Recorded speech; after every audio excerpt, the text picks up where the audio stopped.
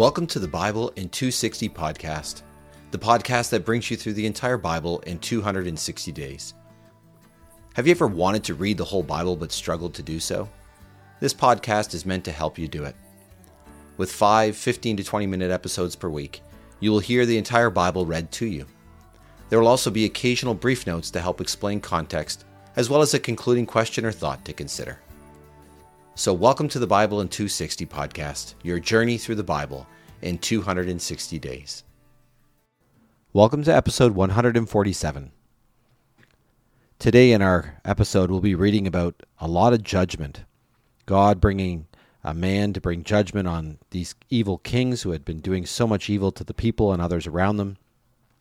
And then going to Jesus' words in Matthew 7, where he says, "Judge not, lest you be judged." And then later on talks about God actually bringing judgment on people as well. And so our entire episode today, in one sense, is about judgment and judging. And as we look at this, I hope as we read these passages together, you will come to see what judgment is about and what Jesus is also saying when he says, "Judge not, lest you be judged." So let's read these together, and I believe as we do that, we'll come to a greater understanding of judgment in the right and proper ways. We begin today with 2 Kings chapter 9, beginning at verse 1. Now Elisha the prophet summoned a member of the prophetic guild and told him, "Tuck your robes into your belt, take this container of olive oil in your hand, and go to Ramoth Gilead. When you arrive there, look for Jehu, son of Jehoshaphat, son of Nimshi, and take him aside into an inner room. Take the container of olive oil, pour it over his head, and say, 'This is what the Lord has said. I have designated you as king over Israel.' Then open the door and run away quickly." So the young prophet went to Ramoth Gilead. When he arrived, the officers of the army were sitting there. So he said, "I have a message for you, O officer." Jehu asked, "For which one of us?" He replied, "For you, O officer." So Jehu got up and went inside. Then the prophet poured the olive oil on his head and said to him, "This is what the Lord God of Israel has said. I have designated you as king over the Lord's people. You will destroy the family of your master Ahab. I will get revenge against Jezebel for the shed blood of my servants, the prophets, and for the shed blood of all the Lord's servants. Ahab's entire family will die. I will cut off every last male belonging to Ahab in Israel, including even the weak and incapacitated. I will make Ahab's dynasty like those of Jeroboam son of Nebat and Baasha son of Ahijah. Dogs will devour Jezebel on the plot of ground in Jezreel. She will not be buried." Then he opened the door and ran away. When Jehu rejoined his master's servants, they asked him, "Is everything all right? Why did this madman visit you?" He replied, "It's not important. You know what kind of man he is and the kinds of things he says." But they said, "You're lying. Tell us what he said." So he told them what he had said. He also related how he had said, "This is what the Lord has said. I have designated you as king over Israel." Each of them quickly took off his cloak, and they spread them out at Jehu's feet on the steps. The trumpet was blown, and they shouted, "Jehu is king." Then Jehu, son of Jehoshaphat, son of Nimshi, conspired against Joram. Now Joram had been in Ramoth Gilead with the whole Israelite army, guarding against an invasion by King Hazael of Syria. But King Joram had returned to Jezreel to recover from the wounds he received from the Syrians when he had fought against King Hazael of Assyria. Jehu told his supporters, "If you really want me to be king, then don't let anyone escape from the city to go and warn Jezreel." Jehu then drove his chariot to Jezreel, for Joram was recuperating there. Now King Ahaziah of Judah had come down to visit Joram. Now the watchman was standing on the tower in Jezreel and saw Jehu's troops approaching. He said, "I see troops." Joram ordered, "Send a rider out to meet them and have him ask, 'Is everything all right?'" So the horseman went out to meet him and said, "This is what the king says. Is everything all right?" Jehu replied, "None of your business. Follow me."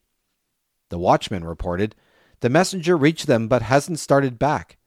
So he sent a second horseman out to them, and he said, "This is what the king says. Is everything all right?" Jehu replied, "None of your business. Follow me." The watchman reported, "He reached them but hasn't started back. The one who drives the lead chariot drives like Jehu son of Nimshi. He drives recklessly." Joram ordered, "Hitch up my chariot." When his chariot had been hitched up, King Joram of Israel and King Ahaziah of Judah went out in their respective chariots to meet Jehu. They met up with him in the plot of land that at once belonged to Naboth of Jezreel.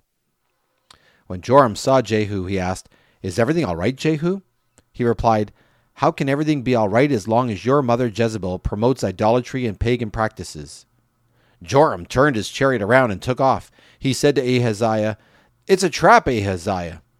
Jehu aimed his bow and shot an arrow right between Joram's shoulders.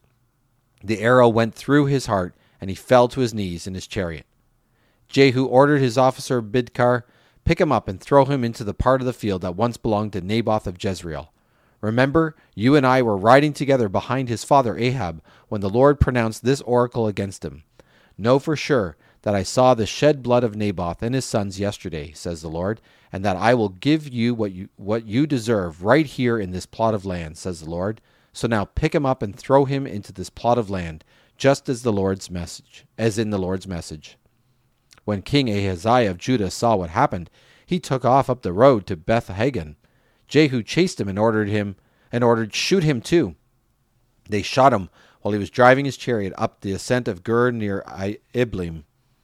He fled to Megiddo and died there. His servants took his body back to Jerusalem and buried him in his tomb with his ancestors in the city of David. Ahaziah had become king over Judah in the 11th year of Joram son of Ahab. Jehu approached Jezreel. When Jezebel heard the news, she put on some eyeliner, fixed up her hair, and leaned out the window. When Jehu came through the gate, she said, "Is everything all right, Zimri, murderer of his master?" He looked up at the window and said, "Who is on my side? Who?" 2 or 3 eunuchs looked down at him. He said, "Throw her down." So they threw her down, and when she hit the ground, her blood splattered against the wall and the horses, and Jehu drove his chariot over her. He went inside and had a meal. Then he said, "Dispose of the cursed woman's corpse. Bury her, for after all she was a king's daughter." But when they went to bury her, they found nothing left but her skull, feet, and palms of her hands. So they went back and told him. Then he said, "It is the fulfillment of the Lord's message that he had spoken through his servant Elijah the Tishbite. In the plot of land at Jezreel, dogs will devour Jezebel's flesh. Jezebel's corpse will be like manure on the surface of the ground in the plot of the land at Jezreel. People will not even be able to recognize her." Ahab had 70 sons living in Samaria, so Jehu wrote letters and sent them to Samaria to the leading officials of Jezreel and to the guardians of Ahab's dynasty. This is what the letter said. "You have with you the sons of your master, chariots and horses, a fortified city, and weapons. So, when this letter arrives, pick the best and the most capable of your master's sons, place him on his father's throne, and defend your master's dynasty." They were absolutely terrified and said, "Look, 2 kings could not stop him. How can we?" So the palace supervisor, the city commissioner, the leaders, and the guardians sent this message to Jehu. "We are your subjects. Whatever you say, we will do. We will not make anyone king. Do what you consider proper." He wrote them a second letter saying, "If you are really on my side and are willing to obey me, take the heads of your master's sons and come to me in Jezreel at this time tomorrow." Now the king had 70 sons, and the prominent men of the city were raising them. When they received the letter, they seized the king's sons and executed all 70 of them. They put their heads in baskets and sent them to him in Jezreel. The messenger came and told Jehu, "They have brought the heads of the king's sons." Jehu said, "Stack them in 2 piles at the entrance of the city gate until morning." In the morning he went out and stood there. Then he said to all the people, "You are innocent. I conspired against my master and killed him. But who struck down all of these men? Therefore take note that not one of the Lord's words which he pronounced against Ahab's dynasty will fail to materialize. The Lord has done what he announced through his servant Elijah." Then Jehu killed all who were left of Ahab's family in Jezreel, and all his nobles, close friends, and priests. He left no survivors. Jehu then left there and set out for Samaria. While he was traveling through Beth-Eked of the shepherds, Jehu encountered the relatives of King Ahaziah of Judah. He asked, "Who are you?" They replied, "We are Ahaziah's relatives. We have come down to see how the king's sons and the queen mother's sons are doing." He said, "Capture them alive." So they captured them alive and then executed all 42 of them by the cistern at Beth-Eked. He left no survivors. When he left there, he met Jehonadab, son of Rechab, who had been looking for him. Jehu greeted him and asked, "Are you as committed to me as I am to you?" Jehonadab answered, I am. Jehu replied, If so, give me your hand. So he offered his hand, and Jehu pulled him up into the chariot. Jehu said, Come with me and see how zealous I am for the Lord's cause. So he took him along in his chariot. He went to Samaria and killed each of Ahab's remaining family members who were in Samaria until he destroyed them, in keeping with the Lord's message which he announced to Elijah. Jehu assembled all the people and said to them, Ahab worshipped Baal a little. Jehu will worship him with great devotion. So now bring to me all the prophets of Baal, as well as all his servants and priests. None of them must be absent, for I am offering a great sacrifice to Baal. Any of them who fails to appear will lose his life. But Jehu was tricking them, so he could destroy the servants of Baal. Then Jehu ordered, Make arrangements for a celebration for Baal. So they announced it. Jehu sent invitations throughout Israel, and all the servants of Baal came. Not one of them was absent. They arrived at the temple of Baal and filled it up from end to end. Jehu ordered the one who was in charge of the wardrobe, Bring out robes for all the servants of Baal. So he brought out robes for them. Then Jehu and Jehonadab, son of Rechab, went into the temple of Baal. Jehu said to the servants of Baal, Make sure there are no servants of the Lord here with you. There must only be servants of Baal. They went inside to offer sacrifices and burnt offerings. Now Jehu had stationed 80 men outside. He told them, If any of the men inside gets away, you will pay with your lives. When he had finished offering the burnt sacrifice, Jehu ordered the royal guard and officers, Come in and strike them down. Don't let any escape. So the royal guard and officers struck them down with the sword and left their bodies lying there. Then they entered the inner sanctuary of the temple of Baal. They hauled out the sacred pillar of the temple of Baal and burned it. They demolished the sacred pillar of Baal in the temple of Baal. It is used as a latrine to this very day. So Jehu eradicated Baal worship from Israel. However, Jehu did not repudiate the sins that Jeroboam son of Nebat had encouraged Israel to commit. The golden calves remained in Bethel and Dan. The Lord said to Jehu, You have done well. You have accomplished my will and carried out my wishes with regard to Ahab's dynasty. Therefore, 4 generations of your descendants will rule over Israel. But Jehu did not carefully and wholeheartedly obey the law of the Lord God of Israel. He did not repudiate the sins of Jeroboam that he had encouraged Israel to commit. In those days the Lord began to reduce the size of Israel's territory. Hazael attacked their eastern border. He conquered all the land of Gilead, including the territory of Gad, Reuben, and Manasseh, extending all the way from the Aror in the Arnon Valley through Gilead to Bashan. The rest of the events of Jehu's reign, including all his accomplishments and successes, are recorded in the scroll called the Annals of the Kings of Israel.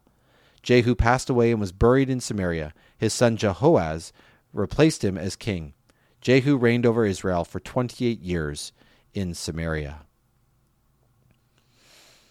You see all kinds of judgment in those passages. God's judgment on Ahab and his family for the evil that he had done in killing innocent people left, right, and center.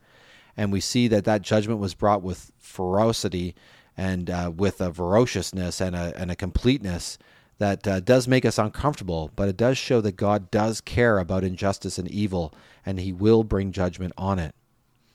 And now we move to Psalm 49. As we hear this psalm, we're reminded of God's judgment as well. Psalm 49. For the music director, a psalm by the Korahites. Listen to all this, all you nations. Pay attention, all you inhabitants of the world.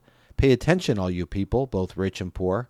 I will declare a wise saying. I will share my profound thoughts. I will learn a song that imparts wisdom. I will then sing my insightful song to the accompaniment of a harp. Why should I be afraid in times of trouble, when the sinful deeds of deceptive men threaten to overwhelm me? They trust in their wealth and boast in their great riches. Certainly a man cannot rescue his brother. He cannot pay God an adequate ransom price. The ransom price for a human life is too high, and people go to their final destiny, so that he might continue to live forever and not experience death. Surely one sees that even wise people die. Fools and spiritually insensitive people all pass away and leave their wealth to others. Their grave becomes their permanent residence, their eternal dwelling place. They name their lands after themselves, but despite their wealth, people do not last. They are like animals that perish. This is the destiny of fools and those who approve of their philosophy. They will travel to Sheol like a sheep, with death as their shepherd. The godly will rule over them when the day of vindication dawns. Sheol will consume their bodies, and they will no longer live in impressive houses. But God will rescue my life from the power of Sheol. Certainly he will pull me to safety. Do not be afraid when a man becomes rich and his wealth multiplies, for he will take nothing with him when he dies. His wealth will not follow him down into the grave. He pronounces this blessing on himself while he was alive. May men praise you, for you have done well. But he will join his ancestors. They will never again see the light of day. Wealthy people do not understand. They are like animals that perish. What a devastating warning that you can have all the money in the world and it means nothing. It cannot stop death from happening, and it cannot stop God's judgment that comes to you as well as part of that, asking you what you have done with your life and how you have used the resources that God has given you in your life. And then we conclude today with Matthew chapter 7, which begins with Jesus seemingly saying, don't judge at all, although if we look closer, he is saying to not judge hypocritically, but to judge with integrity. And then he gives a bunch of examples of actually people being judged by God who refuse to live in integrity before God and decide that they can live any old way they please and not recognize that God's standard is true and real, and we will be judged according to it unless we have the blood of Jesus covering us. So Matthew chapter 7, Jesus continuing his words in the Sermon on the Mount. Do not judge so that you will not be judged. For by the standard you judge, you will be judged, and the measure you use will be the measure you receive. Why do you see the speck in your brother's eye, but fail to see the beam of wood in your own? Or how can you say to your brother, let me remove the speck from your eye, while there is still a beam in your own? You hypocrite! First remove the beam from your own eye, and then you can see clearly to remove the speck from your brother's eye. Do not give what is holy to dogs, or throw your pearls before pigs, otherwise they will trample them under their feet, and turn around and tear you to pieces. Ask, and it will be given to you. Seek, and you will find. Knock, and the door will be opened for you. For everyone who asks receives, and the one who seeks finds, and to the one who knocks the door will be opened. Is there anyone among you who, if his son asks for bread, will give him a stone? Or if he asks for a fish, will give him a snake? If you then, although you are evil, know how to give good gifts to your children, how much more will your Father in heaven give good gifts to those who ask him? In everything, treat others as you would want them to treat you, for this fulfills the law and the prophets. Enter through the narrow gate, because the gate is wide and the way is spacious that leads to destruction, and there are many who enter through it. How narrow is the gate and difficult the way that leads to life, and there are few who find it. Watch out for false prophets who come to you in sheep's clothing, but are inwardly ferocious wolves. You will recognize them by their fruit. Grapes are not gathered from thorns, or figs from thistles, are they? In the same way, every good tree bears good fruit, but the bad tree bears bad fruit. A good tree is not able to bear bad fruit, and nor a bad tree to bear good fruit. Every tree that does not bear good fruit is cut down and thrown into the fire. So then you will recognize them by their fruit. Not everyone who says to me, Lord, Lord, will enter the kingdom of heaven. Only the one who does the will of my Father in heaven. On that day, many will say to me, Lord, Lord, didn't we prophesy in your name, and cast out demons in your name, and do many powerful deeds in your name? Then I will declare to them, I never knew you. Go away from me, you lawbreakers. Everyone who hears these words of mine and does them is like a wise man who builds his house on the rock. The rain fell, the flood came, and the winds beat against the house, but it did not collapse because its foundation had been laid on rock. Everyone who hears the words of mine and does not do them is like a foolish man who builds his house on sand. The rain fell, the floods came, and the winds beat against the house, and it collapsed. It was utterly destroyed. When Jesus finished saying these things, the crowd were amazed by his teaching, because he taught them like one who had authority, not like their experts of the law. And I hope as we've been reading this that you've noticed along with me that while Jesus tells us not to be hypocritical judges, he does say that God will judge according to what we do. And it just drives me back to realizing again and again how much I need God to work in me by his Spirit to change me from the inside out and to remind me of his grace and his love to me, proven by Jesus. And it's that grace and love that motivates me to live a new life and to listen to Him and to follow Him and trust Him rather than to listen, trust, or live for myself. Thanks for listening to the Bible in 260 podcast. May what you have heard speak to your heart and mind today. The scriptures quoted are from the Net Bible, http://netbible.com, copyright 1996-2019, used with permission from Biblical Studies Press, LLC, all rights reserved. Our theme song for the podcast is The Call by Emily Ruth. You can find The Call and other music by Emily Ruth on Apple Music or Spotify or wherever you find your music.